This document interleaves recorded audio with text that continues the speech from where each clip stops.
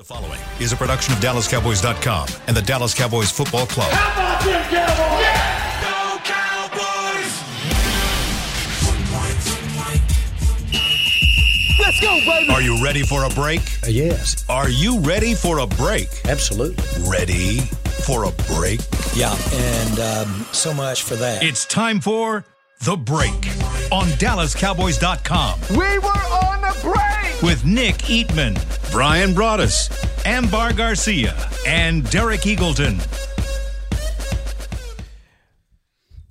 It's Monday, September 12th, 2022, Season 18, Episode number 28. Welcome to the latest edition of The Break Live from SWBC Mortgage Studios at the Star. We are presented by Miller Lite, the only beer of the Dallas Cowboys, and today we have... Oh, man, we've got a show. We got a lot we got to talk about. Cowboys lose their opener to Tampa Bay 19-13. I'm sorry, Derek. I can't give you the 10 there. Oh, what'd I say? 19-3. Oh, I'm sorry, 19-3. Yeah, sorry to correct you, but like that almost seemed it might as well have been 103 that almost seemed like a close game. Yeah, that was a bad mistake. Yeah, 19-3. This offense was not good, and to add salt to the wound. Their quarterback is hurt, and we don't know specifics necessarily on how long he's going to be out. There are reports out there. We'll see how that all goes. Hopefully he'll have the surgery today and get some feedback on that. But let's start first, as I like to do on Monday. And I know initially when I say this, I know this already, so don't look at me because I know you're going to look at me, Nick. But I'm going to ask for you guys to go around the table and give me the storyline of the game. There are lots of storylines that come out of this game, but I want to know from each of you what you think is the most impactful, most important storyline coming out of this game. Let's start with you, Nick. Well, I mean, obviously, I can't sit here and say that they're going to win by 17 points and then get their ass kicked like that. So I don't know this team as well as I thought I did. I have to say that's embarrassing. I thought the defense would carry the team.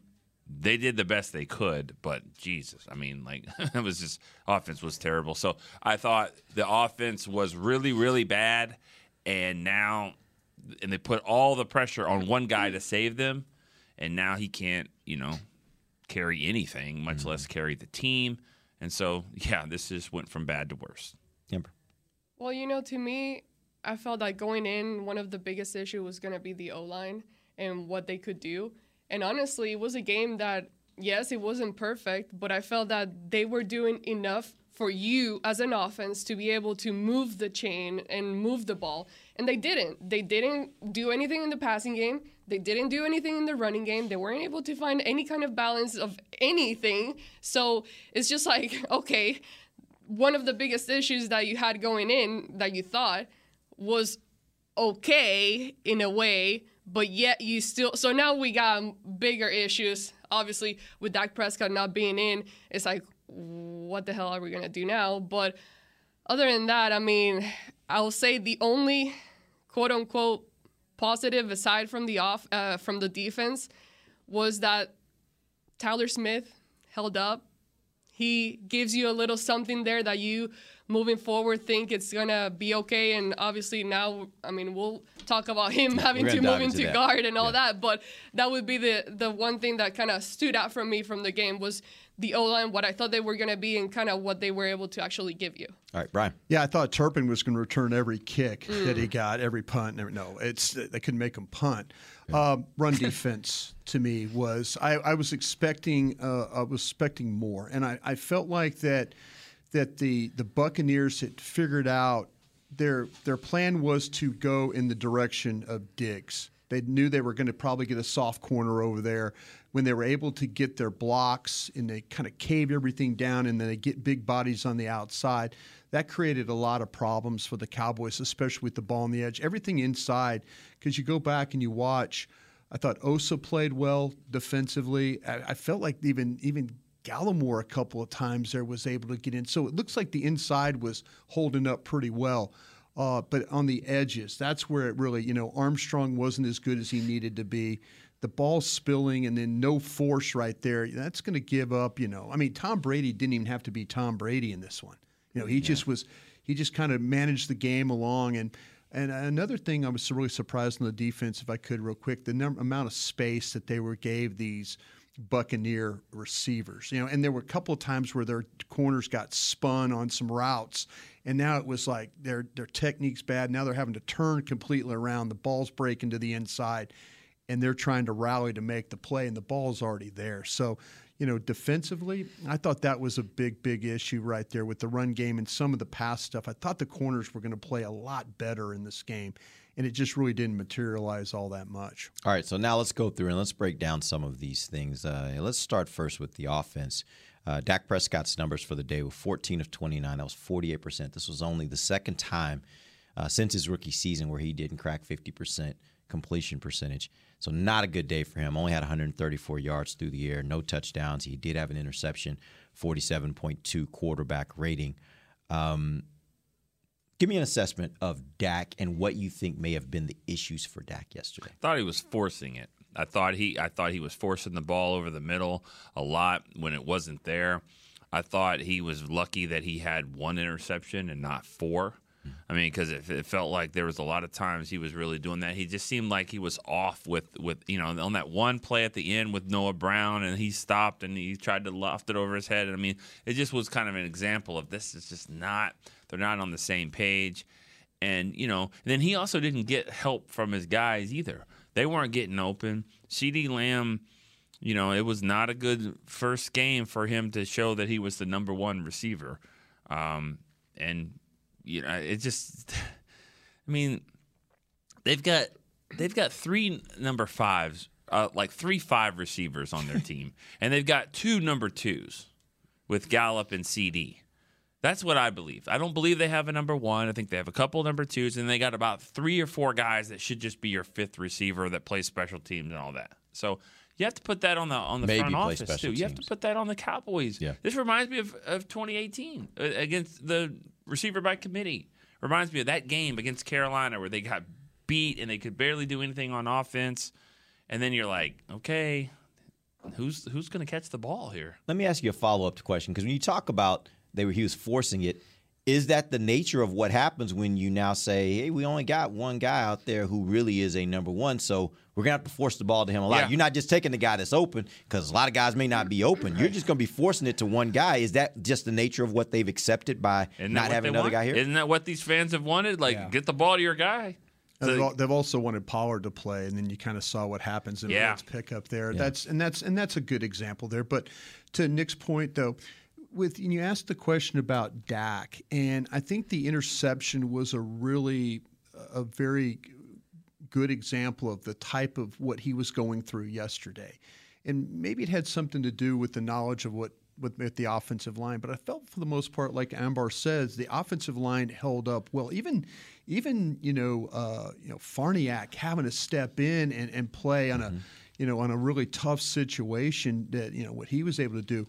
But on the interception, like if you watch the play, he's got Lamb running vertically against two deep, right? And then White, the middle linebacker, drops in that area. Remember how they used to play cover two, and you get the deep middle linebacker drop, and Brian Urlacher pops. Yeah, the really good Mike linebackers can get all the way and take that space between the two safeties. Well, that's what happened here. White's carrying CD running the route.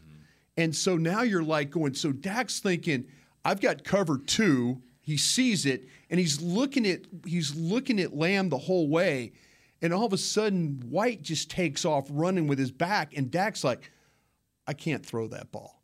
And now it turns into, okay, we're getting a little pressure off the edge, and now we got to move, we got to duck, and we throw it off one leg into just a crowd of and give Carlton Davis the credit. I thought he was a bad player, but he reads the play and drops inside. So now they've got just Winfield, Davis, they've got all these guys, and it's kind of like Dak's decision was, I'm going to force the ball to this area, even though my read was down the middle, it's taken away from me. Now I got to throw the ball to the outside. Oh my gosh, it's all covered there. I mean, if Winfield doesn't get that interception, Carlton Davis gets the interception. And it's off one leg, back foot, and that's just kind of how Dak played football yesterday. Off one leg, back foot. That's Well, and we've seen him.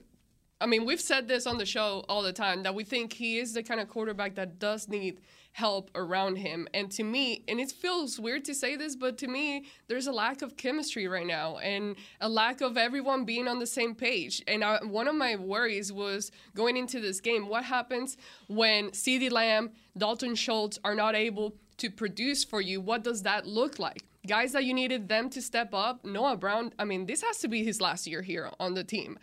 He wasn't able to give you anything. He wasn't able to step up into the role. Aside from who were the other receivers playing? I don't know. Dennis Houston was involved in the game yesterday too, and but nobody to. No, to your point, I thought you were just saying who was playing. No, I know, but the point. That's my point. Yeah. But this also goes back to what Nick was saying earlier. Like, I'm not mad at Noah Brown for what Noah Brown did yesterday. Noah Brown's a fifth. I mean, that's a guy that is a guy who is a special teams player who can give you a little something at wide receiver when he needs to. There was a game last year where they had their top wide receivers out, and Noah was asked to step up and didn't produce a ton. So who's Cedric shocked? Wilson was that guy that stepped up. Yeah, exactly. So who's shocked at this point? Why should anyone be shocked at this point that he did what he did? Putting him in that position. Right. And that's the problem. Right. And that's a question for them. Like, that's not on Noah Brown. Noah Brown's been consistently who he is. True. Good point. Yes. When you look at it that way. But definitely on the Cowboys. And Kellen Moore, at some point, we got to keep bringing back the conversation to him. And it's not just all Mike McCarthy, his job and all this. What about Kellen Moore? I mean, I was impressed when he first stepped into the job. And I was very much looking forward to his career and what he could become as a coordinator. But then now we're getting to the point where is all that creativity? What are you doing with the offense? It's a double reverse for -8 is what it is. When Brian always said, good coaches have to know their team. You have to understand your team.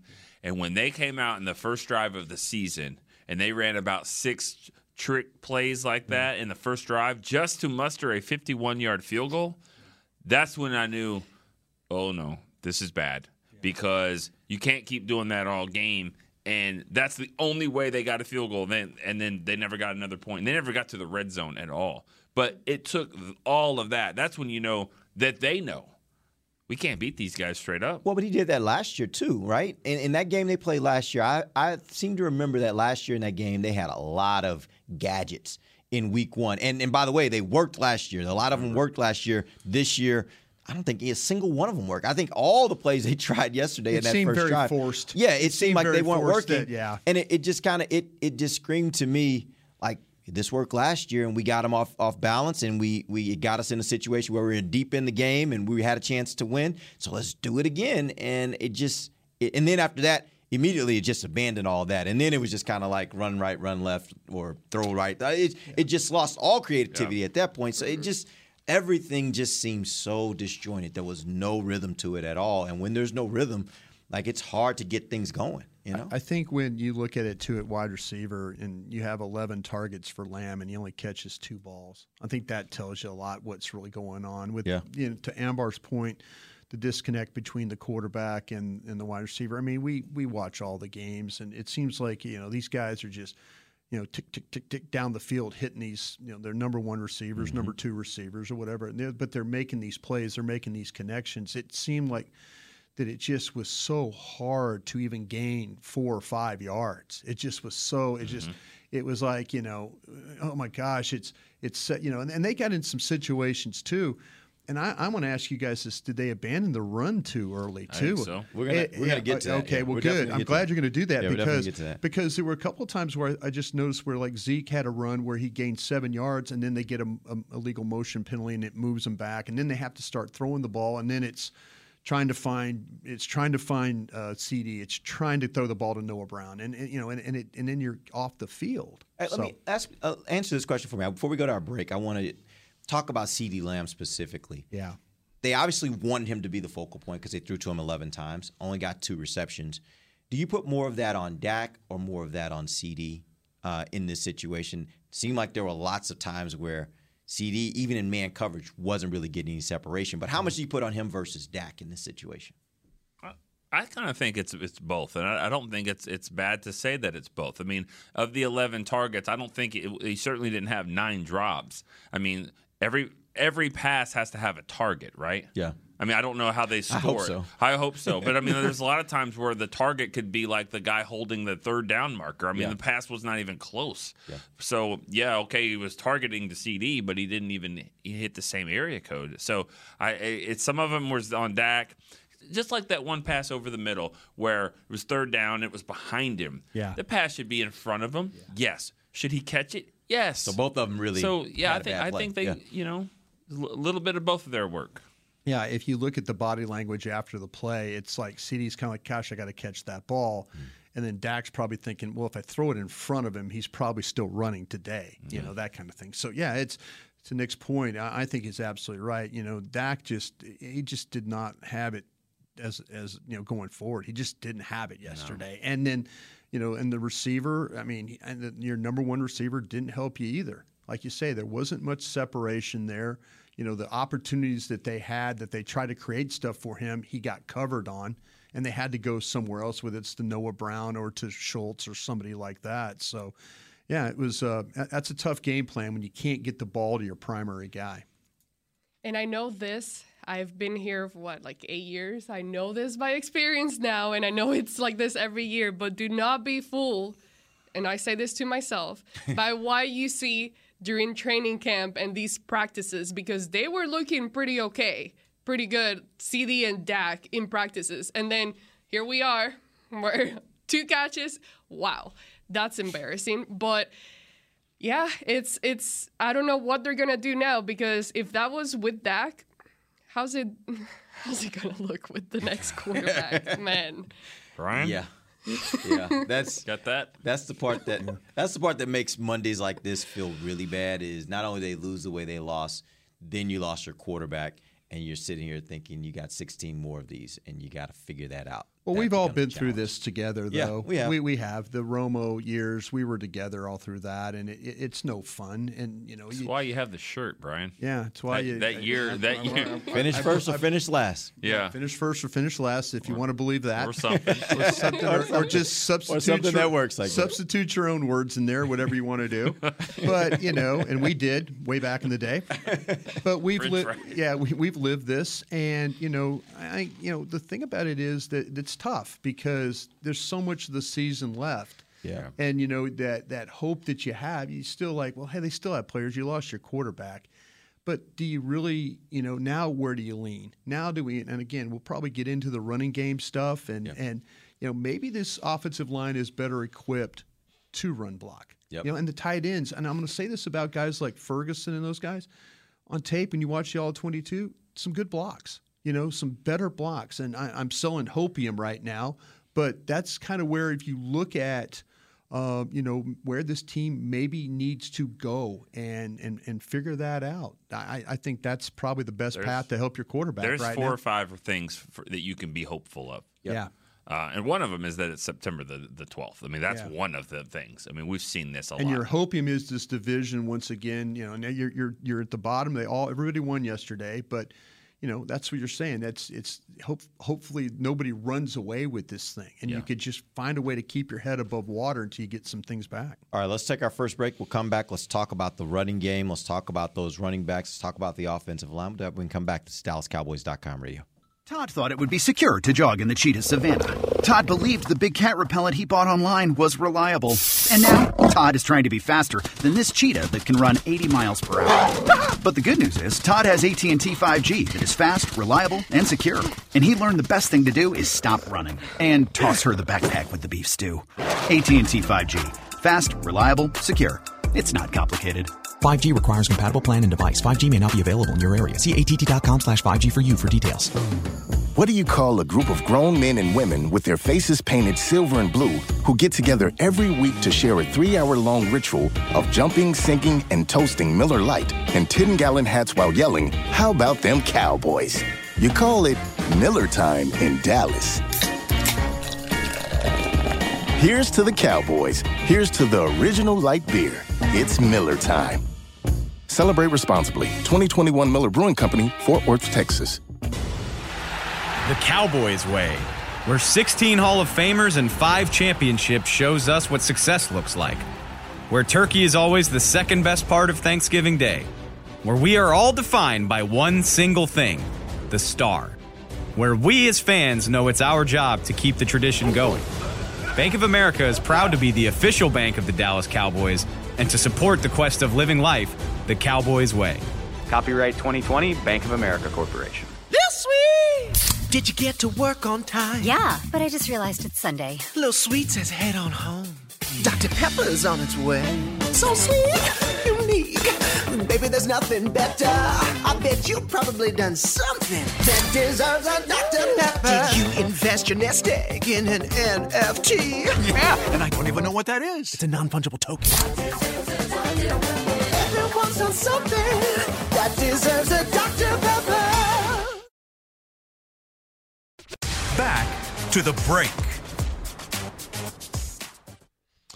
Essilor lenses will let you watch every exciting play, even in games when there's not one. Book an appointment at your local Essilor experts and find the perfect lens for you. See more, do more, Essilor. Welcome back. Second segment of the break, live from SWBC Mortgage Studios at the Star. The second segment is brought to you by blockchain.com. Let's talk about the running game. Yesterday, here were the numbers. Zeke had 10 carries for 52 yards, a 5.2 average. Tony Pollard, 6 carries, 8 yards, 1.3 average, and some less than stellar blitz pickups to throw in. I think the interesting thing for me coming out of that game about the running game was that fans and the media and pretty much everybody got what they've been asking for the last couple years, which is we want more Pollard, want more Pollard, want more Pollard.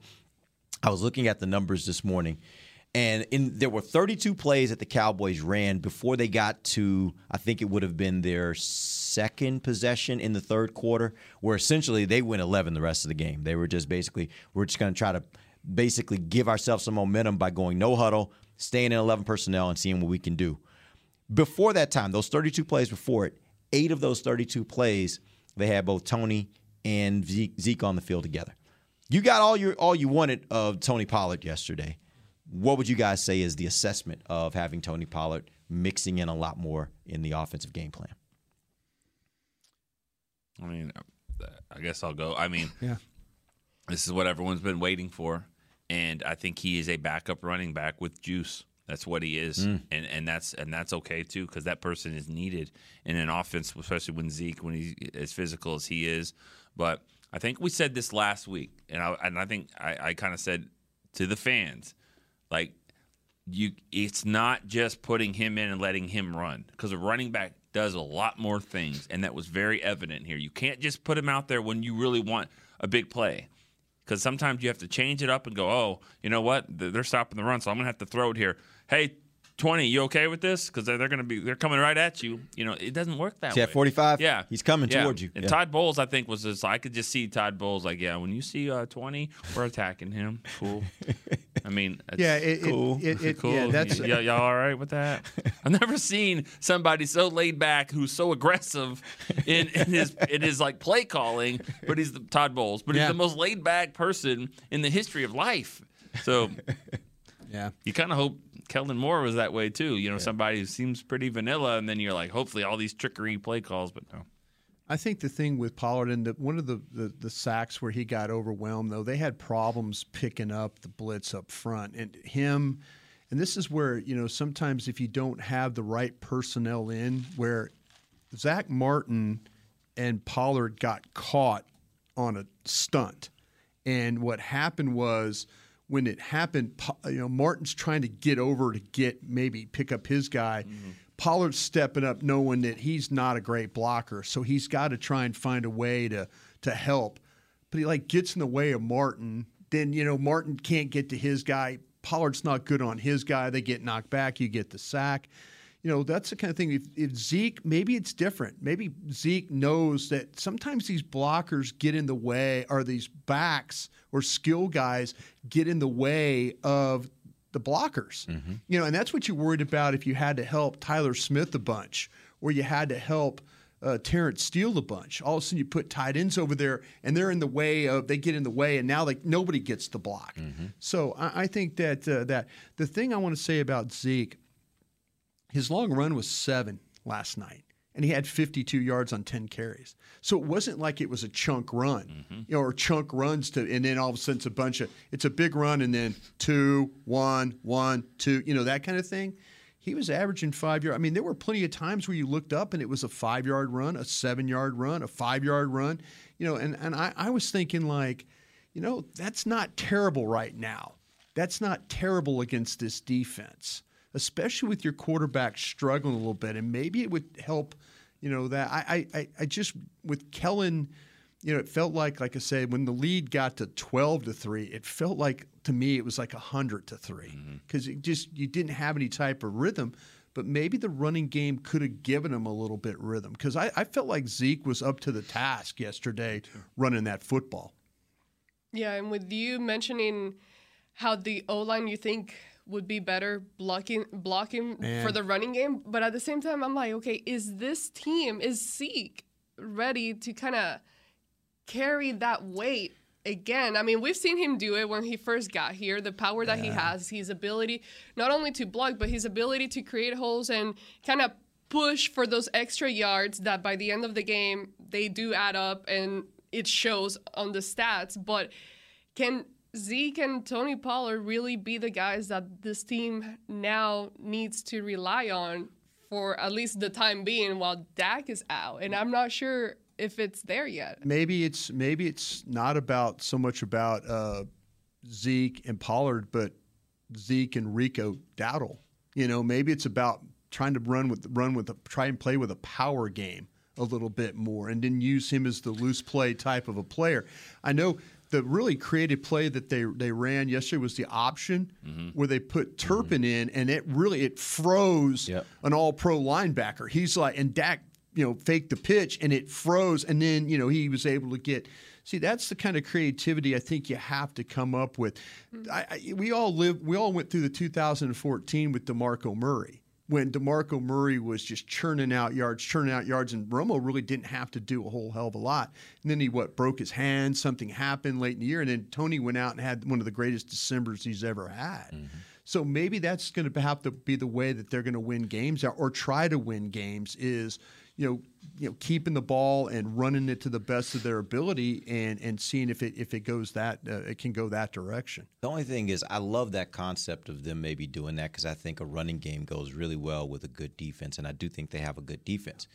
Here's the part that I'm more concerned about. They're not going to score a lot of points. Well, not only that, but you held them to 19. Yeah, but typically if you're going to have a team that's going to methodically move the ball down the field running the ball, it needs to be a very disciplined team that doesn't have a lot of penalties.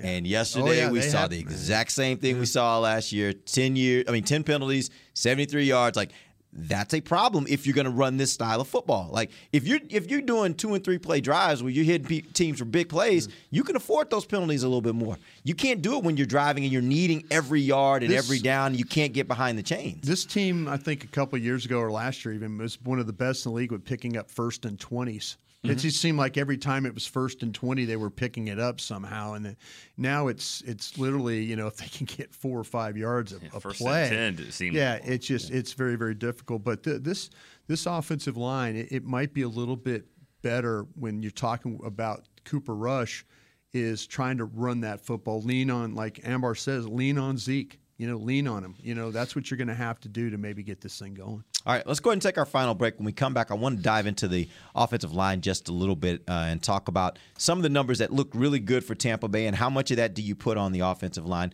We'll do that when we come back. DallasCowboys.com radio. Sweet. Did you get to work on time? Yeah, but I just realized it's Sunday. Little Sweet says head on home. Dr. Pepper's on its way. So sweet, unique.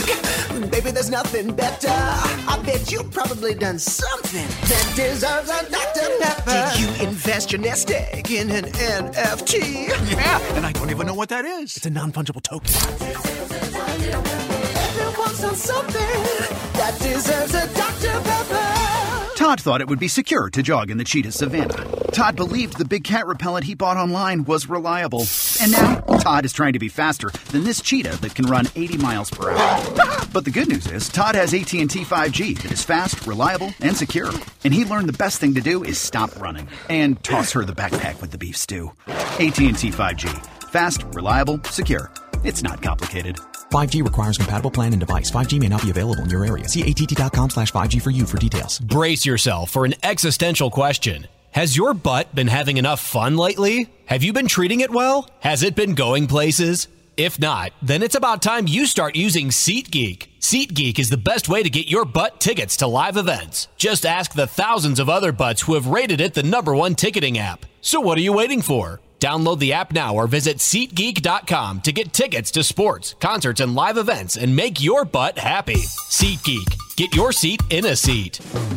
What do you call a group of grown men and women with their faces painted silver and blue who get together every week to share a 3-hour-long ritual of jumping, singing, and toasting Miller Lite in 10-gallon hats while yelling, "How about them Cowboys?" You call it Miller Time in Dallas.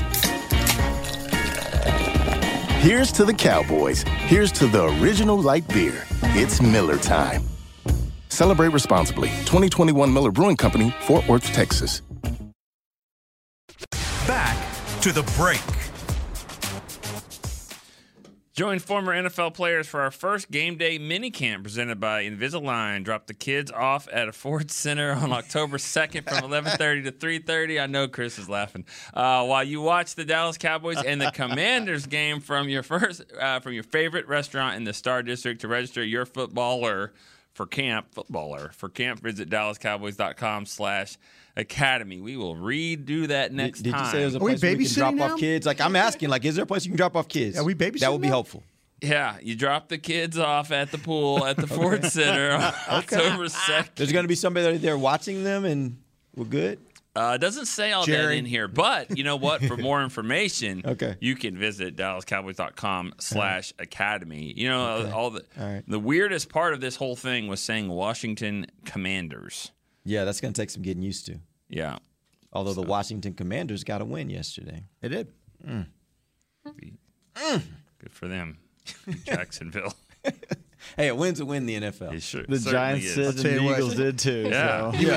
You would kill to play Jacksonville right now. Like, I'd be happy to take. Game. Somebody threw out the next 7 games, like what it looks like, and I was like, okay, Cincinnati, and like every team looked better than the Cowboys did. Yeah. The Bears, the Lions, the Giants, the Washington. I'll tell you what, if you the Vikings. A takeaway from yesterday's games is that how many points the Lions put up on the Eagles. Because the Eagles were talking about their defense and stuff. But, hey, also the Eagles put up a lot of points. And also Saquon Barkley rushing for what he did yesterday against Tennessee.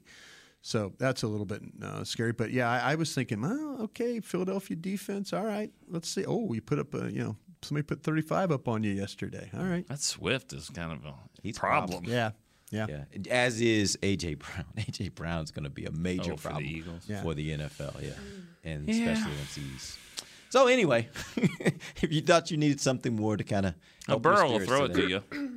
Yeah, they had 5 turnovers yesterday. Yeah, they had a rough day yesterday. That was a crazy game. Well, a big part of that was one of the guys that we've been talking about. Lyle didn't have a great day yesterday. Like, he was giving up some of that. I saw a stat this morning. They said 11 plays. I know exactly what you're thinking. You're like, would you take him back right now? but that's I think I would. 11 plays yesterday. 11 plays yesterday. The first pressure came from Lyle's guy. Yeah. On 11 plays. That's a significant amount. And I think you looked up Amari's numbers yesterday. Again, not anything that you're looking at like it was a great day or not. He drew a pass interference call that got him in field goal range. Okay. Yeah. I knew it wasn't great because I would have been like they would have been all over Twitter like every time he did anything. But I did think of Brian like 4 or 5 times in the game, and it was about 4 or 5 penalties from Steele. I thought about everything. He was just like, that's the guy I had problems with. The Steele drive is 78, and he. I don't know how he blocked. He said after the game, other than that series with all those penalties, I actually had a pretty good game. Okay, Scandrick, you can't say that. But it's like, you can't say after you had a whole drive where it was all about penalties on you. Like, you can't, that doesn't work like that, But anyway. Tom Scandrick said, other than that final drive against the Patriots when Wes Welker caught 4 passes, other than that, I had him guarded the whole game. That was a great drive by Brady in that Patriots game. Yeah, it was. He found Scandrick every time, and it was just like, other than that. Let's look at some of the numbers from the Tampa Bay defense yesterday. They had 4 sacks. They had 8 quarterback hits. They had 7 tackles for a loss. How much do you put that defensive production by them on this offensive line, I guess, as a part of just kind of giving your overall assessment of how the offensive line played? I feel like, though, that, for what happened to them injury-wise early in that game and what they had to do with a brand-new left tackle, basically a guy that's never really played guard in the National Football League at left guard, the majority of that game. A center that I kind of feel like that the left guard needs to be playing center because I think he's better than the center. The all-pro at right guard is always going to be the most consistent guy. We talked about the penalties and things like that. Tampa really were rushing 4. And the times that they were able to get pressure is when they brought more. And so when it was you're 5 against their 4, yeah, you should win those things. But I'm also saying, normally when you have all your starters, playing and not backup guys or guys that are moving, cross positions and stuff like that. I kind of feel like watching it that Dak did have enough time to throw the ball, and there were some throws that he had where guys were open. The throw I'm looking at, and I know you're asking me about offensive line, but I remember well protected play. Noah Brown runs basically like an out, and Dak throws it like 10 yards over his head. Well, that was a well protected play. And we talked about it earlier, running the football. I felt like that Ferguson, Schultz, those guys did a good job of point of attack block and even steal, when they were able to get him. Now, he was trying to jump the count to get cutoff blocks and stuff like that. But one of the really nice backside cuts that Zeke made for a 7-yard run was they and this is when McGovern was in there. They really scooped the backside, and they got Smith all the way across to where like Tyron Smith does, where now you have an alley to get the ball through. So, do you put blame on them for some of those breakdowns that they had, the sacks? Yeah, I think that, that is a hard defensive front to block, and especially when you're just trying to figure out what the play is and where you're going to line up. Yeah. So I think that you have to be happy that the way that Smith played. And I'm to the point where I was thinking, me about Steele, and I'll shut up after this. Do you think about moving Smith back to guard, or do you think about moving Smith over to right tackle and go with Jason Peters at left tackle, Smith at right tackle, and then Farniak and those guys and play it inside that way? That way, if you're really, really worried like I am, but they don't care about what I think. 2005 they did, not anymore. So maybe a little bit more shuffling to try and help this offensive line be a little bit better. Yeah, it's going to come down to Steele and on the right tackle, or Farniak at left guard. Or whatever it is. It's like I still feel like they're going to look at their best 5 options. It seemed like Farniak played pretty well, but I just want to see the scenario of Tyler Smith back at left guard and Peters at left tackle. And by the way, those 2 guys on the left side together. Yeah. And by the way, Jason Peters saying, "Hey, it'll take me a couple weeks or so." Yeah, that's cool. Let's go. Move that on. When I came to the facility this morning, he was out there working out already. Let's go. So he's here in the building, realizing that maybe the sense of urgency, and veterans feel that. Yeah. Veterans feel like, okay, I watched this offensive line last night. I think I can help them this way. Well, I'll tell you this: if they're going to take the approach that you guys are talking about earlier, where they really are going to go run heavy, now you're right. Maybe you want somebody with the power of Tyler inside on the left, with somebody like Jason Peters, who also is a brawler, mauler kind of guy at the tackle position. You might be able to do something at that left side and create some really nice holes. I'll tell you what, right? Tyler Smith did a good job of run blocking. And in the pass sets and stuff like that, he didn't look out of balance or anything like that. Oh, he dumped one guy. I noticed it late in the fourth quarter. He dumped the guy. I couldn't figure out what happened on the sack where it was just a clean run. I need to ask, because when he slid down after the play, you see him talking to Farniak like, did I F that up or did you F that up? You know, Farniak kind of had a look kind of like, what did you do? But if you look at the protection, it was kind of like, it looked like they had everything blocked. And for some reason, Tyler Smith just shot down to his right. Yeah. And that gave the free runner where they, unblocked guy is going to get a sack like that. So if you want to say maybe the mental mistake, I don't know. I mean, maybe Farniak was telling him, you've got to keep outside. I've got this. I've got B gap, you got C gap. We got to work that way.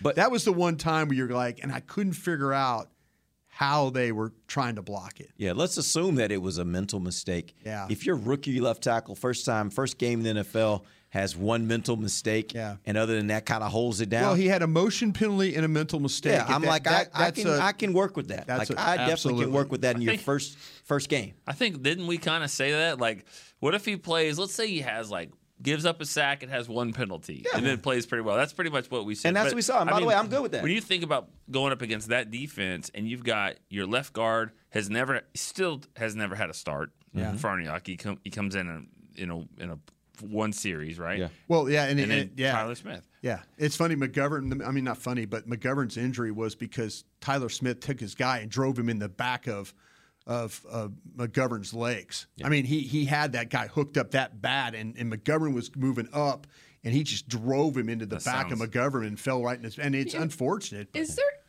anything that can be and that's hard to train or coach because real game.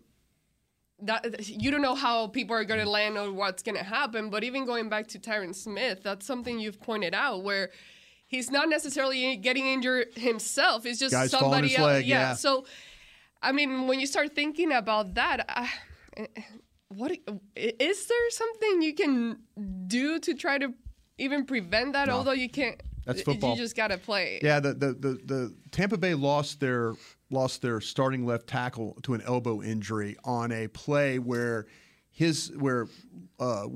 Parsons goes so hard inside that he's trying to carry him, and all of a sudden Tristan Hill hits him in the elbow, and you could see the elbow get worked. Yeah. He's trying to block, and then here's a player from a whole nother direction. And then and now they're down their left tackle. Yeah, they're starting left tackle. I mean, it's the same thing with Dak's injury. Those are just freak things that happen in football, and you can't really get away from. I had somebody ask me that this morning, like, "Is that a Dak thing?" And I was like, "No."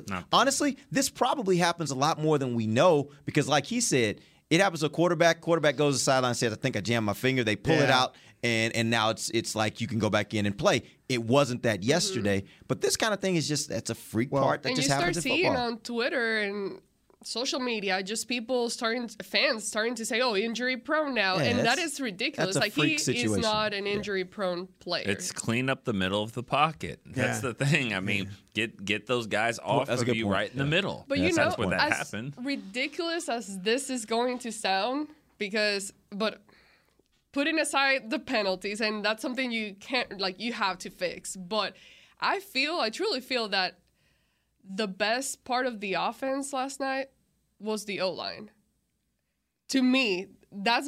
And Zeke, I think Zeke benefited from the O-line being good. Yeah. He gave you moments. Yes. He gave you moments. But I feel that it was good to me saying this tells you a lot of how bad the rest of the offense was. I keep seeing it, and I said it earlier on the show.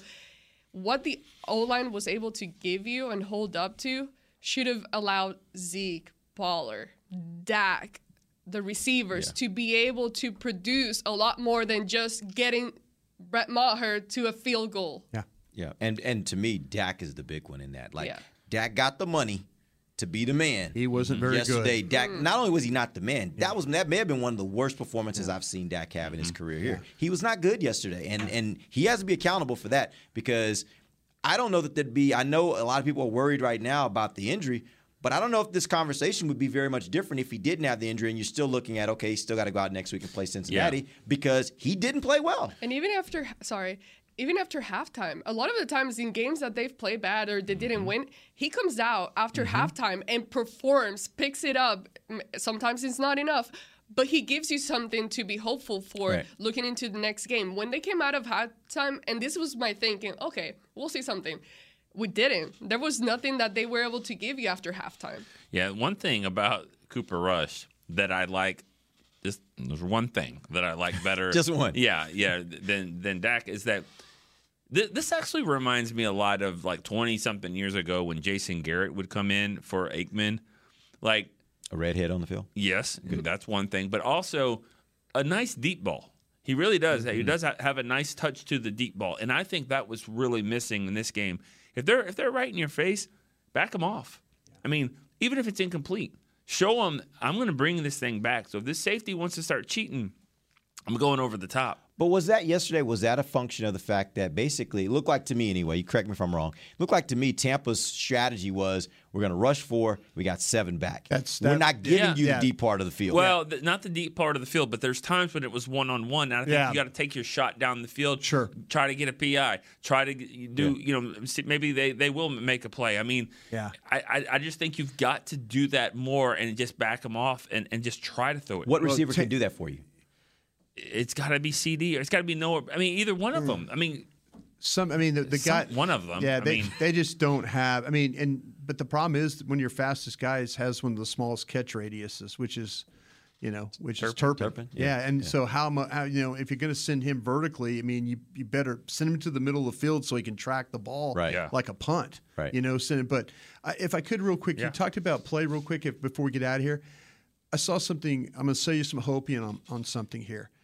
Malik Hooker, that range play that he made out of the middle of the field looked like Malik Hooker playing at Ohio State several years ago. Yeah, I tweeted about that as soon as it happened. So that's something positive. When you start talking about guys that are going to play on the back end that are not going to let the ball go down the field or let the ball go over their head or give up those huge plays, Malik Hooker, that play he made on that sideline, covering from the middle of the field all the way to the outside, is something that you should say, hey, it looks like this guy's back covering on that deep ball like that. That is actually a preview of tomorrow's show because we're going to spend a little time talking about what we saw from this game. It's why we didn't talk much about defense. What we saw from this game that really can give, I don't know if you're going to even call it hope, but more so just things that you thought that were actually pretty good in a sea of a lot of bad. Yeah, right? There was a lot of bad.